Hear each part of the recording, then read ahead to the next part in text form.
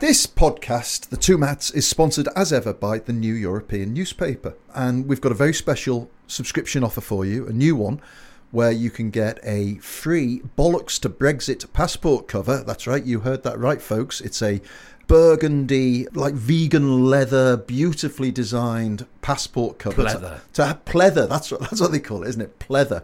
To hide your new British blue. The shame of the blue. The shame of the blue passport.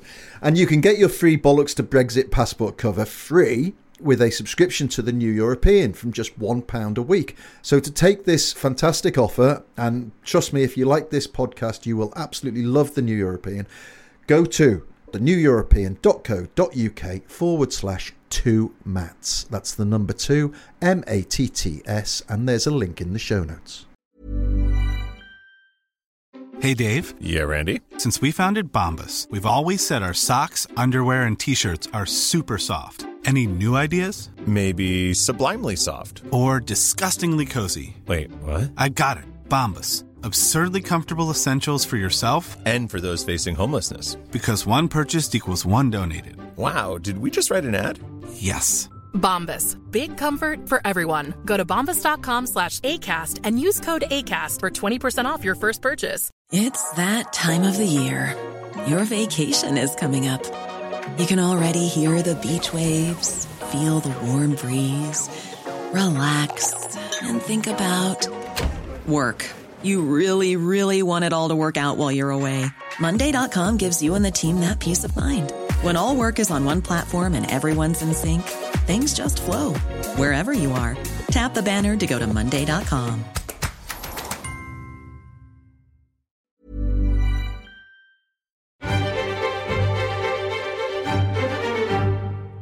Hello, and welcome to the New European Podcast. My name's Richard Porritt. I'm joined by Steve Anglesey. Hello, snowflakes.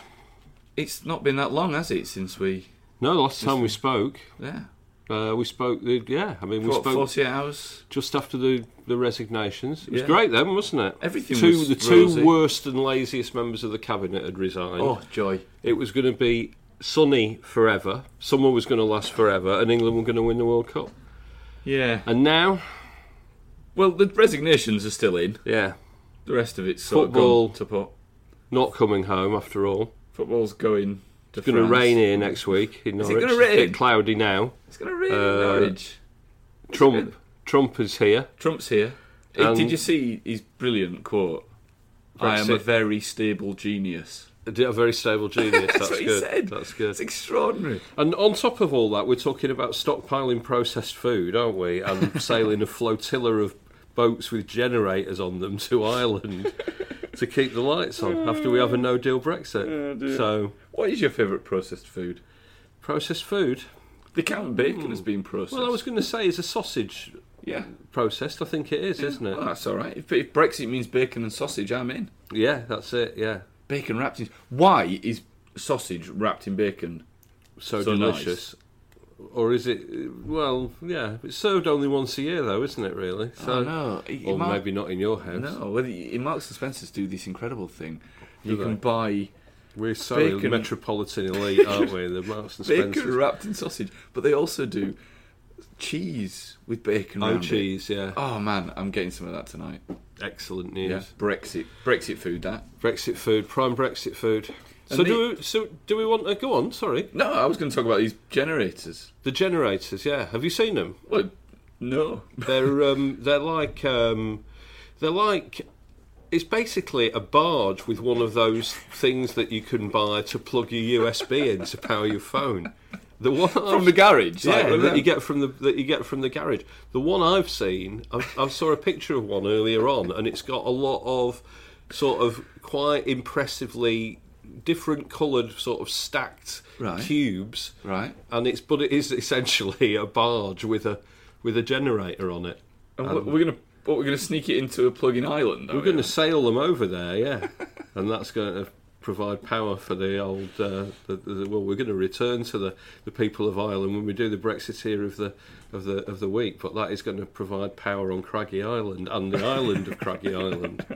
Yeah. Okay, great. So bit of fallout from the resignations. Yes. I'm still enjoying the resignations. It's fantastic to see those two charlatans out of office. Do you think Theresa May's worried that we haven't heard from Boris yet, though? No, I think she's delighted. I think she knows that he's lazy. He's planning an intervention, clearly, at some point. But, you know... What can he do, though? I mean, I know we spoke about this on the extra special pod during the week, but I'm not really sure what he can do. Well, he's hoping that this drip of resignations...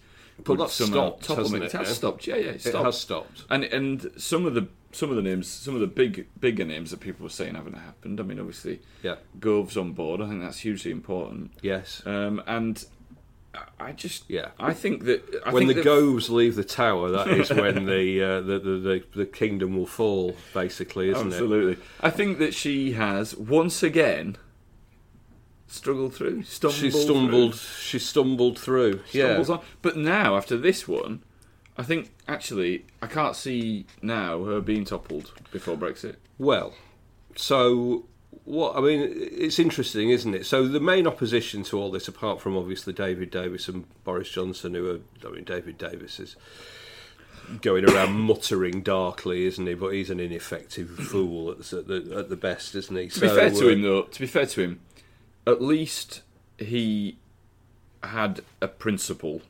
I'm not sure quite that's the right word, but you know what I mean. He had something that he couldn't believe in. Whereas Boris weighed up whether he could get anything out of believing in it. Well, I think he actually had decided he did believe in it, and then when Davis resigned, he knew that he'd have to do that or just be a figure of fun forever. Absolutely. The interesting developments over the week have been around the ERG, haven't they? The European Reform Group, which is headed by Jacob Rees-Mogg. But even so, there seems to be a split there, doesn't there? Because on the one hand, you've got Jacob Rees-Mogg, and we can talk about all the things that he's proposing in a minute. And on the other hand, you've got people like Bernard Jenkin, who is one of the most headbangery of hard Brexit headbangers, the Brexit saying. Brexit face. He is totally saying we support the PM, and we've got Andrea Jenkins, who is, a ludicrous figure, off the scale bonkers, batshit craziness, who is saying we support her, but she's not going to be able to give any more ground to the EU, and if she is inevitably going to be asked to give more ground by the EU, and so maybe they're keeping the powder dry for that. But it's interesting that Jacob Rees-Mogg, who is in charge of this bunch and is trying to turn them the ERG into some like the SPG used to be in the 70s and 80s, the Special Patrol Group, some sort of they're like I think he sort of sees himself as the Professor Griff of Brexit, doesn't he? Yeah. And they are his security of the first world. Yeah. And first of all, they have suggested. First of all, he said that everybody, all Brexiteers should join the Conservative Party, like Momentum, and take over the Conservative Party from within, which is quite an extraordinary thing to say. He actually said, I've written this down, he said, it isn't our party, it is our party, it isn't Theresa May's party, it wasn't David Cameron's party, it is our party. He's basically said, it's my party, isn't it? And I'll cry if I want to, I suppose. So he wants to overturn the Conservative Party from within. He was promising a resignation a day. That's not happened. He's come out and said that he's going to table 4 amendments to this trade bill, which would only succeed if he could persuade Labour to vote with him, I think, which frankly isn't going to happen, surely, even to embarrass Theresa May. I don't know.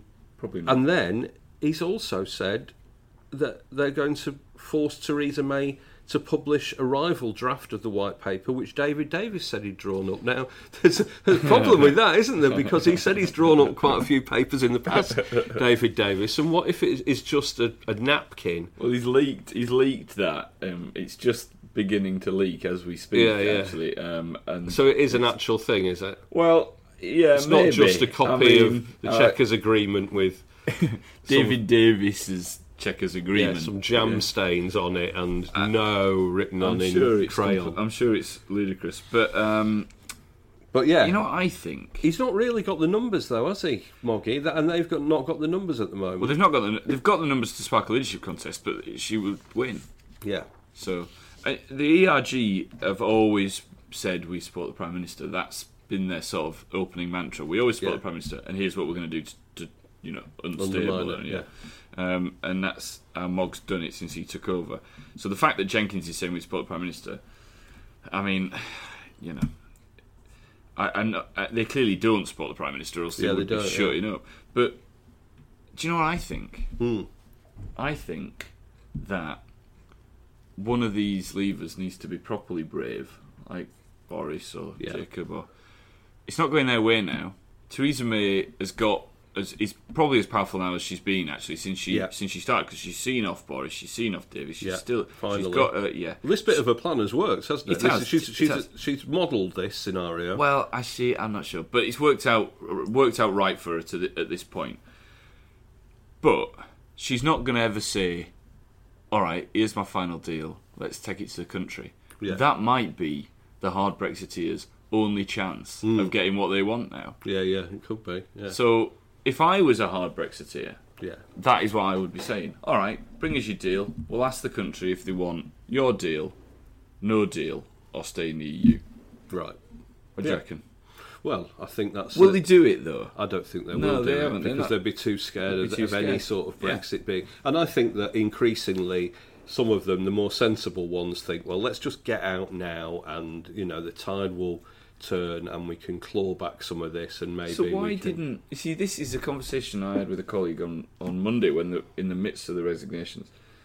Why not just back it... Yeah, exactly. Go to build yourself up to become Prime Minister, or go after that, and then start clawing it into your way of thinking. Why do we have to throw toys out the car? Well, that's exactly what I thought Boris Johnson's strategy was going to be until the minute that David Davis phoned him up and went, "I'm about to resign," and then he obviously went cripes. Well, I don't know. I don't think that decision was made on Sunday evening, or after the British Grand Prix. No, on Boris's part, obviously it was for David Davis, but I think hats off to him for going to the British Grand Prix as well. Just ring one more VIP trip freebie out of it. It is really. I mean, maybe he paid for it, but he was. Maybe he did. Maybe he did pay for it, but he was certainly stomping around the pit lane, wasn't he? He said, "Yeah, you don't just do that on a normal ticket." No, but he might have. But he may well have paid for it. He can tell us if you like. Yeah, you've not got a bit of time on your hands. You can write in, David. It is a great day out. At the British Grand Prix, it's a fantastic day out, yeah, it is a really, really good day out. So, I once went to the British Grand Prix in fantastic hospitality. Did you? Choppered in? I've got to say, I wasn't choppered in. I nearly needed to be choppered away. And we were in this box with Eddie Jordan was there and various other people, and it was right above the pits. It's fantastic, and the champagne and everything flowed freely all day. Really, really good. And the other member of our box, one of the other members of our box was Danielle Lloyd, then she was a sort of a big time FHME type of model. And I don't want to embarrass you, but you were dating her at the time. Well, she was supposedly dating Lewis Hamilton. But the truth was, at the time, she'd been paid to go there by the Daily Star, and they were we also had tickets to something that we didn't end up going to in the end because I had too much champagne. But there was a sort of Eddie Jordan party afterwards, and the various bands were going to play and stuff like this, and she was going to attend this and allegedly meet Lewis Hamilton. Anyway, she sat there all afternoon. She didn't drink anything. She was on her phone. She didn't watch the race at all. And she sat on her own sulking about why she had to be there with this woman from the Daily Star who was her minder. And I was surprised to see in the Daily Star and OK magazine a couple of days later her report about what a fantastic time she'd had and what a marvellous sport Formula One was, and she was really beginning to like it. So there you go. Celebrity sickies. Danielle Lloyd. Anyway, do you reckon she's Brexity? I think she probably is Brexity, isn't she? After her appearance on Big Brother with the late Jade Goody, I think she was. Oh God, she was went on a that. bit. I went to that. I reported on that yeah. final. The Big Brother final. I was there to see Shilpa win. Shilpa Shetty. Yeah. Keith Vaz was very excited when he invited her to Westminster. He loved it, didn't he? He loved Shilpa Shetty. Anyway, so do we think that... How are the EU reacting to all of this? Well, bizarrely... because it seems to me that the EU are now kind of... they're kind of... Well, the no-deal Brexit is back on the table. Tables have turned somewhat, haven't they? Yeah. I think no deal is off the table as far as we're concerned, only to be replaced by the same no deal, but it's the EU that are popping it back on the table. Yes. That's it. I mean, it's not a strange one, actually. It's perfectly... we talked about it being a negotiating... Or not we, but Brexiteers talked about it being a negotiating tactic for us. And now it seems... Barnier is told, he was speaking at some business event, wasn't he? And he said, told businesses to prepare for no deal. Yes, he did. That's right. I mean, it's sensible. Well, it is sensible. It is sensible. I'm sure businesses are. But he's obviously doing that because he's seen, this is a super soft Brexit, Mr. Whippy Brexit. Yeah. And we could get it even softer. Well, I think there is that as well. I think that they are... the big sticking point is the thing that May has presented. May has presented this as a big ta-da, hasn't she? And it's like, this solves the problem of the hard border, and we'll be in the form of the single market, and yes, we'll be a rule taker, but it doesn't really matter. But the central thing is that what she wants is very like the model that Switzerland have got. Yeah, and the one thing that the EU hates is that they have got this agreement with Switzerland where, which contravenes their thing, doesn't it? There's the free movement of goods without the other three freedoms. Well, let me quote Barnier. The point we probably should make here briefly is that yes, Theresa May has done this ta-da, and here it is, but no one's... the white paper hasn't dropped yet, so we haven't seen the full detail of it. But I think the detail that we do know, if you actually look at it seriously, you're sort of scratching your head as to why the EU would agree to a lot of it. Yeah, exactly. And here's what Barnier said. We will look carefully each and any proposal of the UK, but these proposals must be workable. Only the combination of the single market and the customs union makes frictionless trade possible. Outside of the customs union, there needs to be procedures and customs control. And outside of the single market, you necessarily have controls to check compliance with European standards.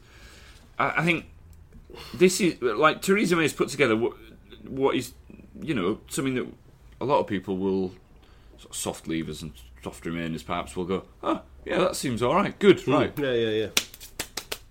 Off we go, we've done. But it's not going to be nearly as simple as that, because I can't see, I said this on the pod, on the extra pod we did in the week, I can't see why the EU would allow us to have access to their markets and set our own tariffs. Yeah.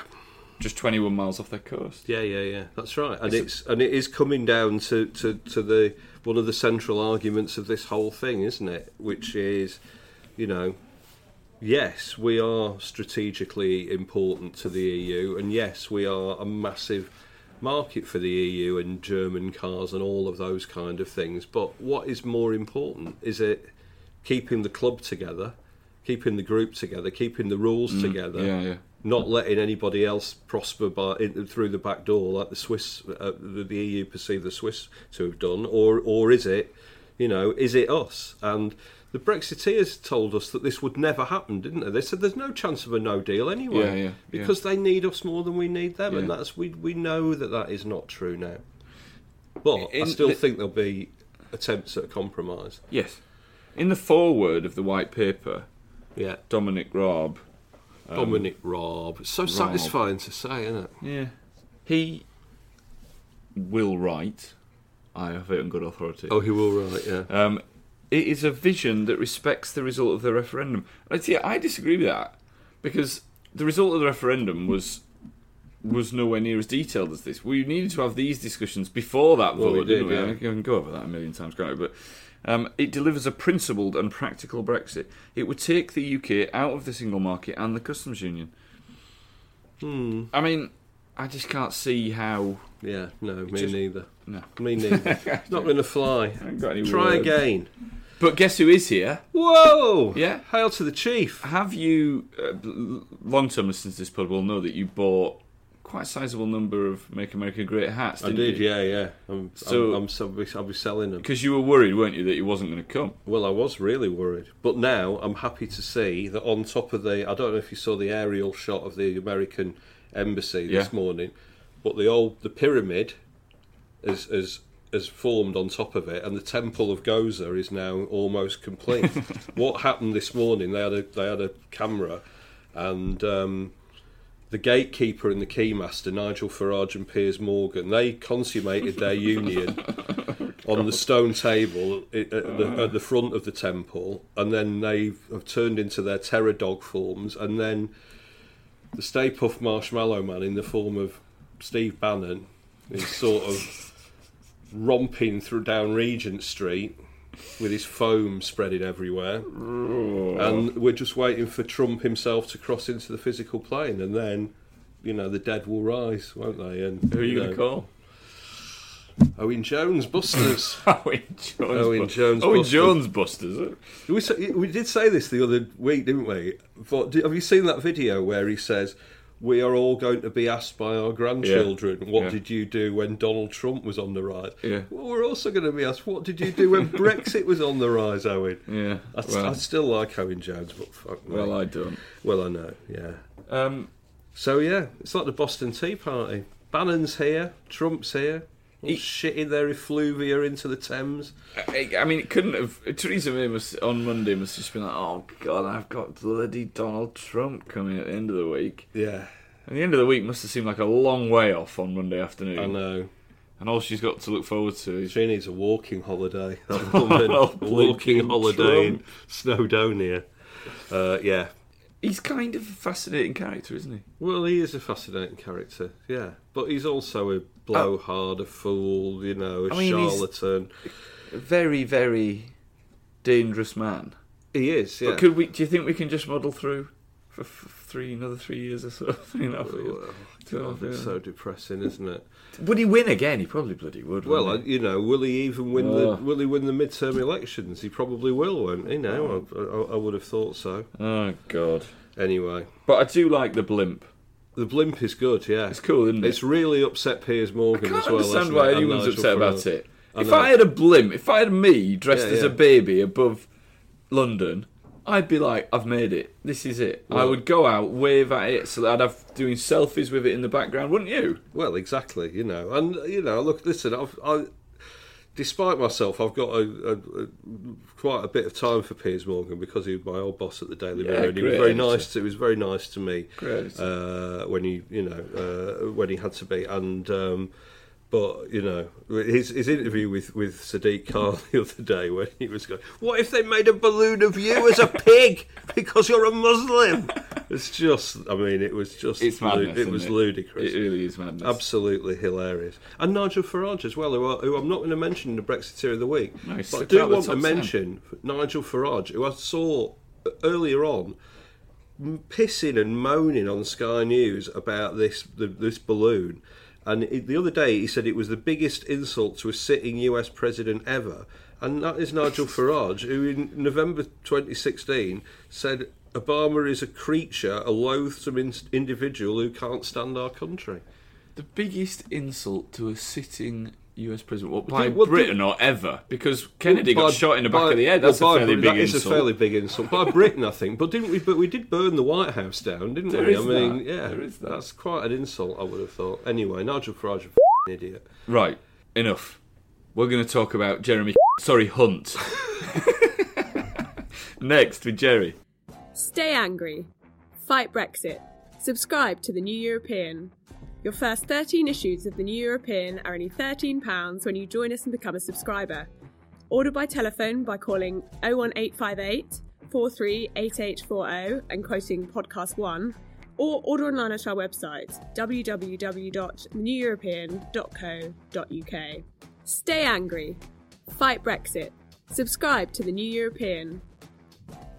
Jerry, welcome. Jeremy Hunt is the new Foreign Secretary. He is. Now, being a Tory health minister is a tricky job. Yeah, it's big. Did he do a bad job? I think if you ask staff, Yeah. they would say yes. And if you asked Tory top brass? A lot of them would say that he did a good job. Yeah. They would say he fought the corner for his brief. He got some extra cash, and a lot of them say that the health secretary job is harder than being the PM. I agree. I think that it's the toughest job, absolutely Yeah. toughest job in government. So let's focus in a little bit more on Jeremy Hunt, because he was the longest ever health secretary, 5.5 years, which says a lot about his very thick skin. Yes. But also a lot about how tough that gig is. Well, we all saw, didn't we, in January when there was all the reshuffle going on, and he kind of marched in there and spent a lot of time in there and ended up coming out with more responsibility. Yeah. So he wore the badge on his jacket. Yes. I noticed that when Matt Hancock, the new health secretary, left Downing Street the other day, he had obviously been handed the badge. Yeah. So, but is that enough? I mean, because you speak to doctors and nurses and health professionals all the time on a daily basis. Are they uniformly opposed to Jeremy Hunt? Yes. So what sort of things do they say then? What's the problem? So I think the problem for them is Jeremy Hunt very much positioned himself as the champion of patient safety. Right. And arguably, objectively, when you've not got so much investment in it, there are things that he did do that were positive. I mean, the mid-staff scandal, for example, it is arguable that he was pretty clear on that patients needed to come first and that these problems needed to be sorted.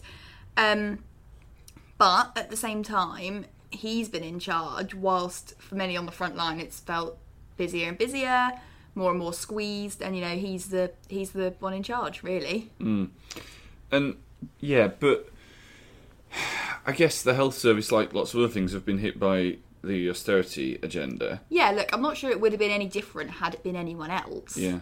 But it was him. Yeah. So it's simply a case of wrong time, wrong place, you think? Yes. So in that case, let's take away... Obviously, these guys have got a vested interest in it. There's not been a lot of cash for the NHS. I think that we spoke about this on the pod last week. That's the main. That has been and always will be the main 100%. Issue with problems for the health service. That there's not enough cash for it. What did they want him to do that he didn't do? Just get more money? Was it as simple as that? I think it's get more money. They also, a lot of people have a problem with how the NHS is being run in general. There's a lot of managers, a lot of highly paid managers. Training's an issue with the nurses' bursaries being taken away, getting healthcare professionals into the job. They want things that will make doing their actual jobs, the actual caring for people, easier. But that seems to me like something that NHS trusts themselves should be trying to sort out. Is that not how it works? Well, it is how it works, but it isn't, because the structures are put in place from the department. By the department, okay. Health, yeah. So whilst there's a certain amount they can do on the ground, a lot of it is out of their hands. So, will history look upon his time as health minister differently than doctors and nurses do you think? I think in the fullness of time, that they will look at it and see that he did fight the corner for his department. Now, that doesn't necessarily mean that he fought the corner for the NHS. There can be a difference there. But he's been... That money that he got for the NHS, that 20 billion Brexit dividend boost, he completely went off-piste with that. He wasn't necessarily supposed to be announcing that much money. So his commitment to getting that is obviously clear. I think when we look back, potentially people will be less critical of him than they have been. Yeah, and I mean... But that's always the way, purely right? from a... Well, yeah, I get... Well, I'm not sure. But purely on a political basis, you've got to say that to stay in that job, as I said previously, to stay in that job for as long as he did, he's doing something right. He's weathered a lot of storms, junior doctors, strikes, winter crises, all sorts. Yeah, he hasn't stepped down or resigned. Is it because he's a skillful politician, Or is it because he's just a detached politician who's not actually that bothered when people throw muck at him? No, I do think he's a skillful politician, actually. And I think he's a skillful politician in that being a health secretary for someone who might potentially go for the leadership at some point is a big plus for him. People love the NHS. It's always obviously a massive voting point. Yeah. And being able to say that he was the longest serving health minister, I think will benefit him greatly in the minds of the general public. Okay. So I think he's skillful in that sense. But yeah, he has weathered a lot of storms and stuck it out. And Foreign Secretary, because there was talk of him being reshuffled out of health last time round. He fought his corner, he stayed with health. Suddenly Foreign Secretary comes up and it's, oh yeah, all right, I fancy that. Yeah. But these are two, I mean, all he needs to do really is not drop a bollock, because he's replacing Boris Johnson. I mean, it couldn't get much worse, really. No. And to be fair to him, he's far more statesmanly than Boris Yeah, ever I don't was. think we're going to see him hanging from a zip wire. No, and he won't make the sort of gaffes that Boris made. So, are we looking at a future Conservative leader here? I think we could be, and he definitely had those ambitions before, didn't he? When David Cameron stepped aside, he kind of threw his hat in the ring. Interestingly, on the kind of ballot of calling for a second referendum, which he's since turned on, and is a staunch Eurosceptic now, like the rest of them, obviously. Collective responsibility returns to British politics. Yes, wow. yes. He's a close May ally.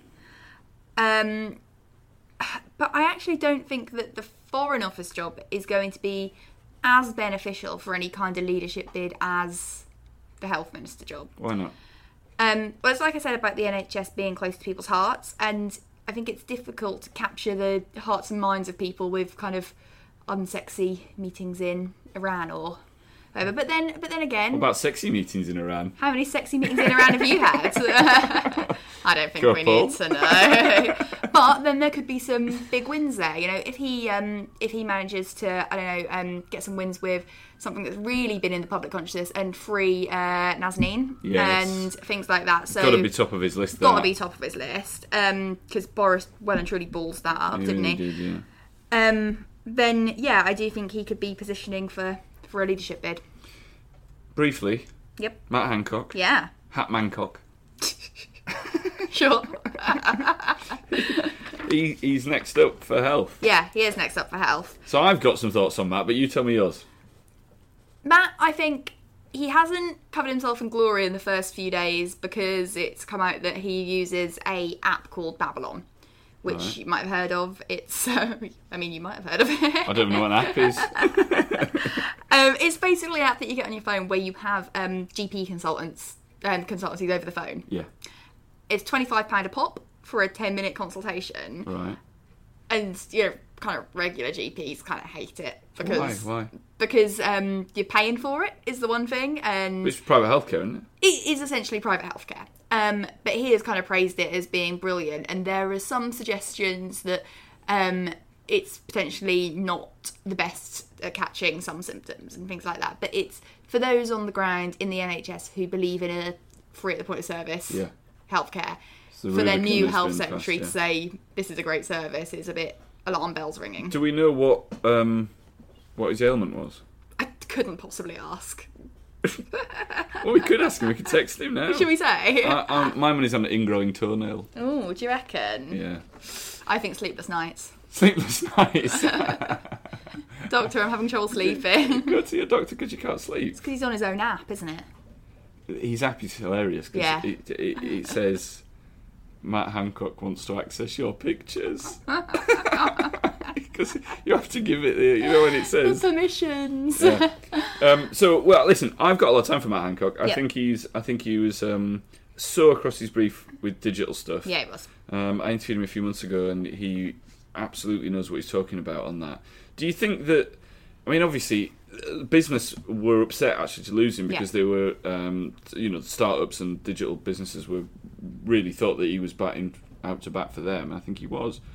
Are there some transferable skills, and does the NHS need a sort of digital revolution? Yeah, in lots of ways it does. There are 1 million IT systems across the NHS, none of which talk to each other. It's ludicrous. It's absolutely ridiculous. I mean, Labour tried to sort that out and ended up spending billions of pounds, didn't they? And not potentially doing making it anything. worse. Yeah.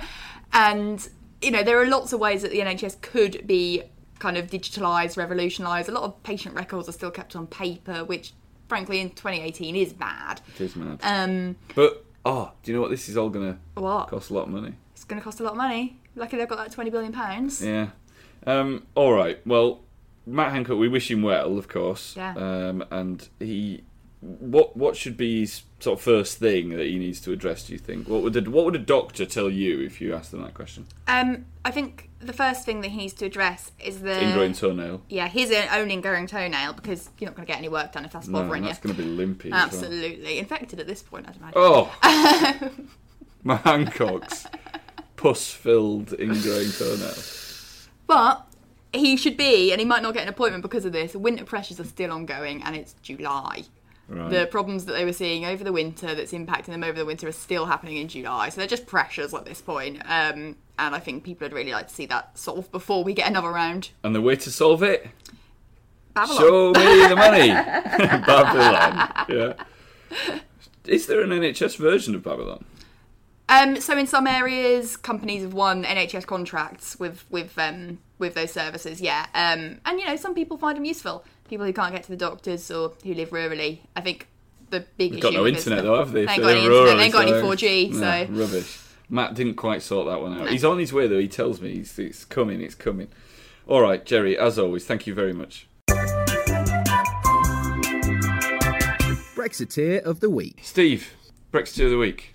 Let's start with thinking about the stupid things that people have said. Michael Gove, there he is on the Andrew Marr sofa on Sunday. One of the things about this compromise, he says, is that it unites the cabinet. 30 hours later, David Davis gone, Boris gone. If you go to Blackpool and you see a little hut on the seafront with Mystic Mike and a little picture of Govey with his crystal balls out, do not cross his palm with silver. Yeah. James Dyson, Brexiteer vacuum cleaner salesman, as we know. Have you got a Dyson? He's done no, I've got rid of it now. You live in a Wetherspoons? Moral grounds. If you lived in a Wetherspoons and had a Dyson... It would be double bubble, doesn't it? Double Brexit bubble. Yeah. There's an interview with him in GQ magazine. I don't really know why. He's not got very much interesting to say.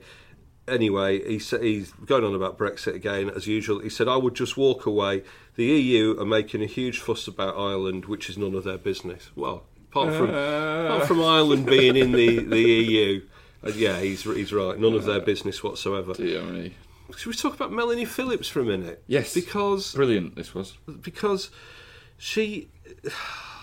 Melanie Phillips, I think everybody knows. She writes for the Times now. She used to write for the Daily Mail. Back in the day, she used to write for The Guardian. Yeah. She has. She tweeted this week, public faith in the democratic process is now in danger. Okay. Her solution, this is while all the infighting was going on Monday, her solution was sack May, give Farage a peerage, make him the party leader and the Prime Minister, at least until the UK really does properly leave the EU. Too fanciful? Desperate times need desperate measures. But I wanted to know who was going to enact this. Well, I don't know. The Queen. The Queen, I think, yeah. The Queen Melanie. But the best way that she thinks the best way to restore the public's faith in democracy is to install a right-wing extremist with links to the Soviet Union, to Russia rather, to become Prime Minister without even a by-election, let alone a general election. It is quite sounds absolutely the right way to go to me. Talking about people who once seemed to be all right, but have now. John Humphreys. I mean, have you seen his salary? It is extraordinary. It's he earns £400,000, or a little bit more actually, between 400,000 and 410. What about Shearer's? Alan Shearer's salary is huge. I would rather listen to him on Today. I know, but I mean, I don't mean to be rude. Yeah, no, be rude. All right, but as far as I can tell, what Alan Shearer does is watch football and then comment a bit on it. Yeah, that's it, yeah. Right. Well, that's what I do on a weekend. Yeah. But I have to pay for the privilege. Well, I could hear you doing it the other night when England went out. So Let's not talk about that. Okay. Anyway, John Humphreys. I turned on Today programme one day this week. I hear somebody saying, we're becoming a colony. What we're doing is kowtowing to Brussels even before they've made any demands. We're giving everything away. Well, that's what Boris. No. Oh. John Humphreys. What? John Well, they Humphreys. fought for the day. So imagine if he resigned. I mean, that would be absolutely terrible for the Brexiteers, wouldn't it? He's 74 years old, John Humphreys. It's time to give it up, I would His say. interview with... And I don't like throwing shade. I think that's what young people Throwing call shade, it. yeah. Don't like throwing shade at fellow journalists, but he ballsed up his interview it with was Davis. awful. Yeah, he did. He really did. They should have let Nick do that. Yeah. Nick Cotton. Yeah. Yeah. Who's next? The Brexiteer of the week. Oh, please let it be Chloe Wesley. It's not Chloe Wesley. Oh. We like Chloe Wesley. We do. Chloe Wesley actually seemed to quite like being second in the Brexiteer of the week last week. And we invited her on the pod. I haven't heard back from her. I'd love to have her on the pod. She seems like a very reasonable young woman with different political views than me. She has got a fan club though, I believe. She's got some rather odd friends. Yeah. Let's leave it at Let's that. leave it at that. Thank you for your email. Or emails, wasn't it? Emails, loved it. There you go. Brilliant. The Brexiteer of the week is Nadine Dorris. Ah.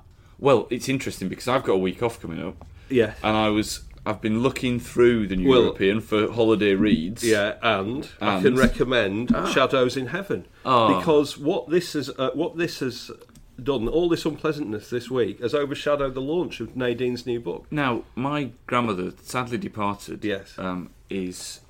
was Irish. Yes. So I've got big Irish heritage. Well, you're going to love this. I heard that there was some really sort of good historical Irish story. She's written a book, Nadine Dorris. She's written quite a few books, hasn't Yes. she? The Nurses of Lovely Lane. She writes about a place called Lovely Lane, doesn't she? Lovely Lane. And they're all nurses, and they're having a lovely time. Now she's writing about the sort of the families that came to Lovely Lane or something like this. Anyway, immigrants. one of them is I know. What? Yeah. What?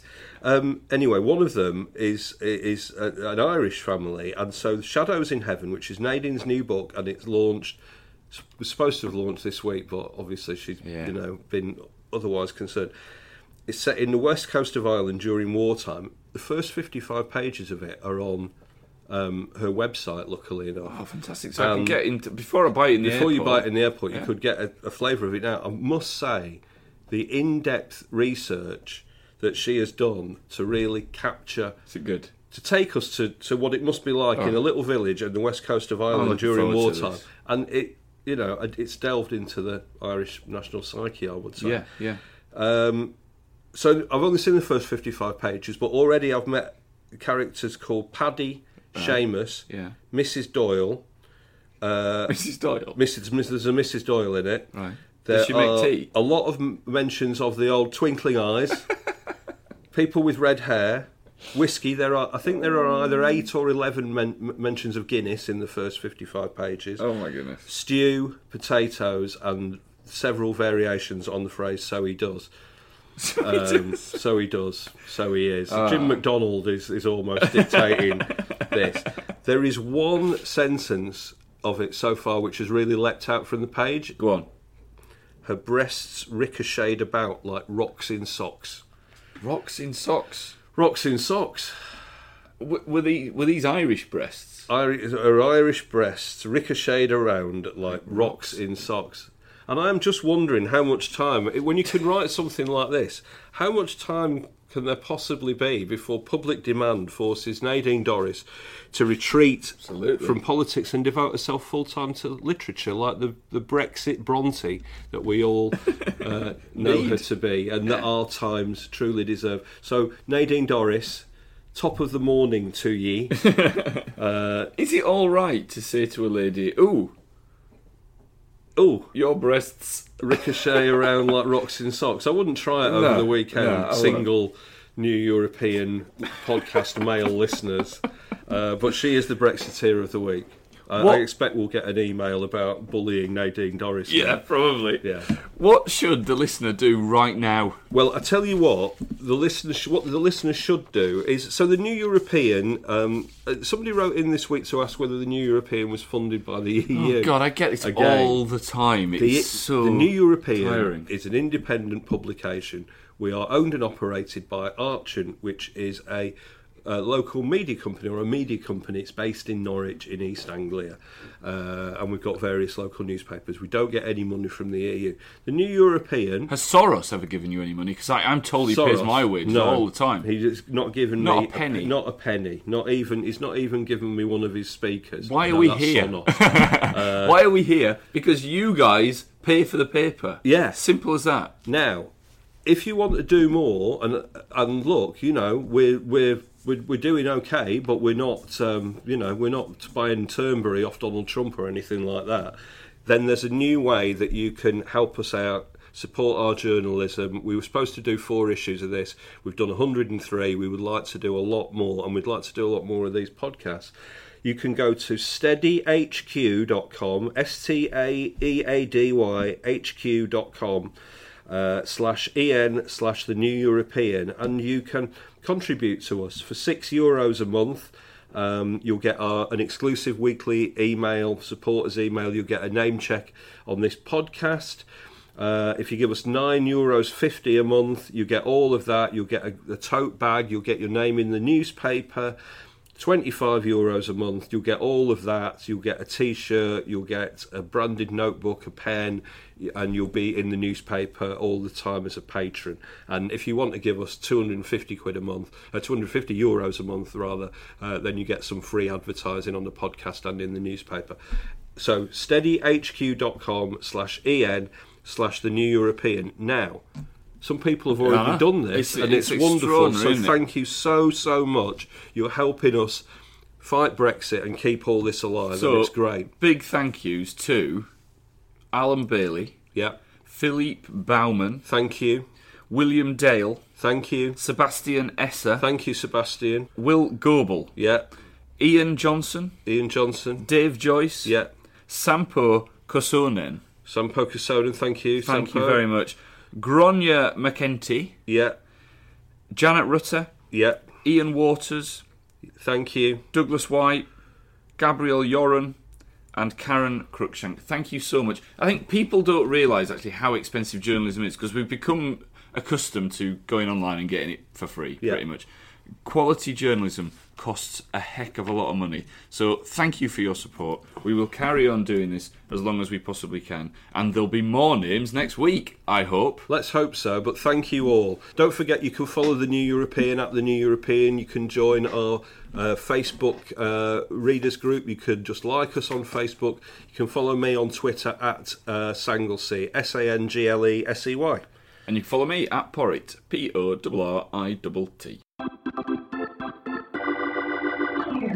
That was the New European Podcast. Thank you ever so much for listening. It was an absolute pleasure, and we really appreciate your ears. If you haven't already, go and buy the paper. As always, it's a cracker. It's £2.50. It's in all good newsagents. We'll be back next week. Here is Mr. Campbell to play us out. Here you go.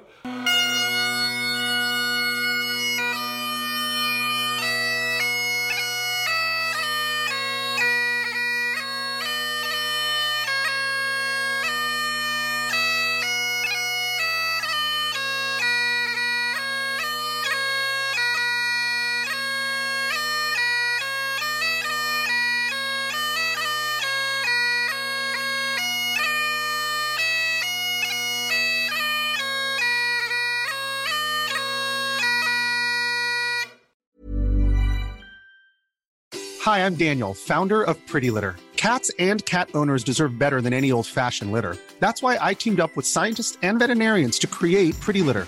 Its innovative crystal formula has superior odor control and weighs up to 80% less than clay litter. Pretty Litter even monitors health by changing colors to help detect early signs of potential illness. It's the world's smartest kitty litter. Go to prettylitter.com and use code ACAST for 20% off your first order and a free cat toy. Terms and conditions apply. See site for details.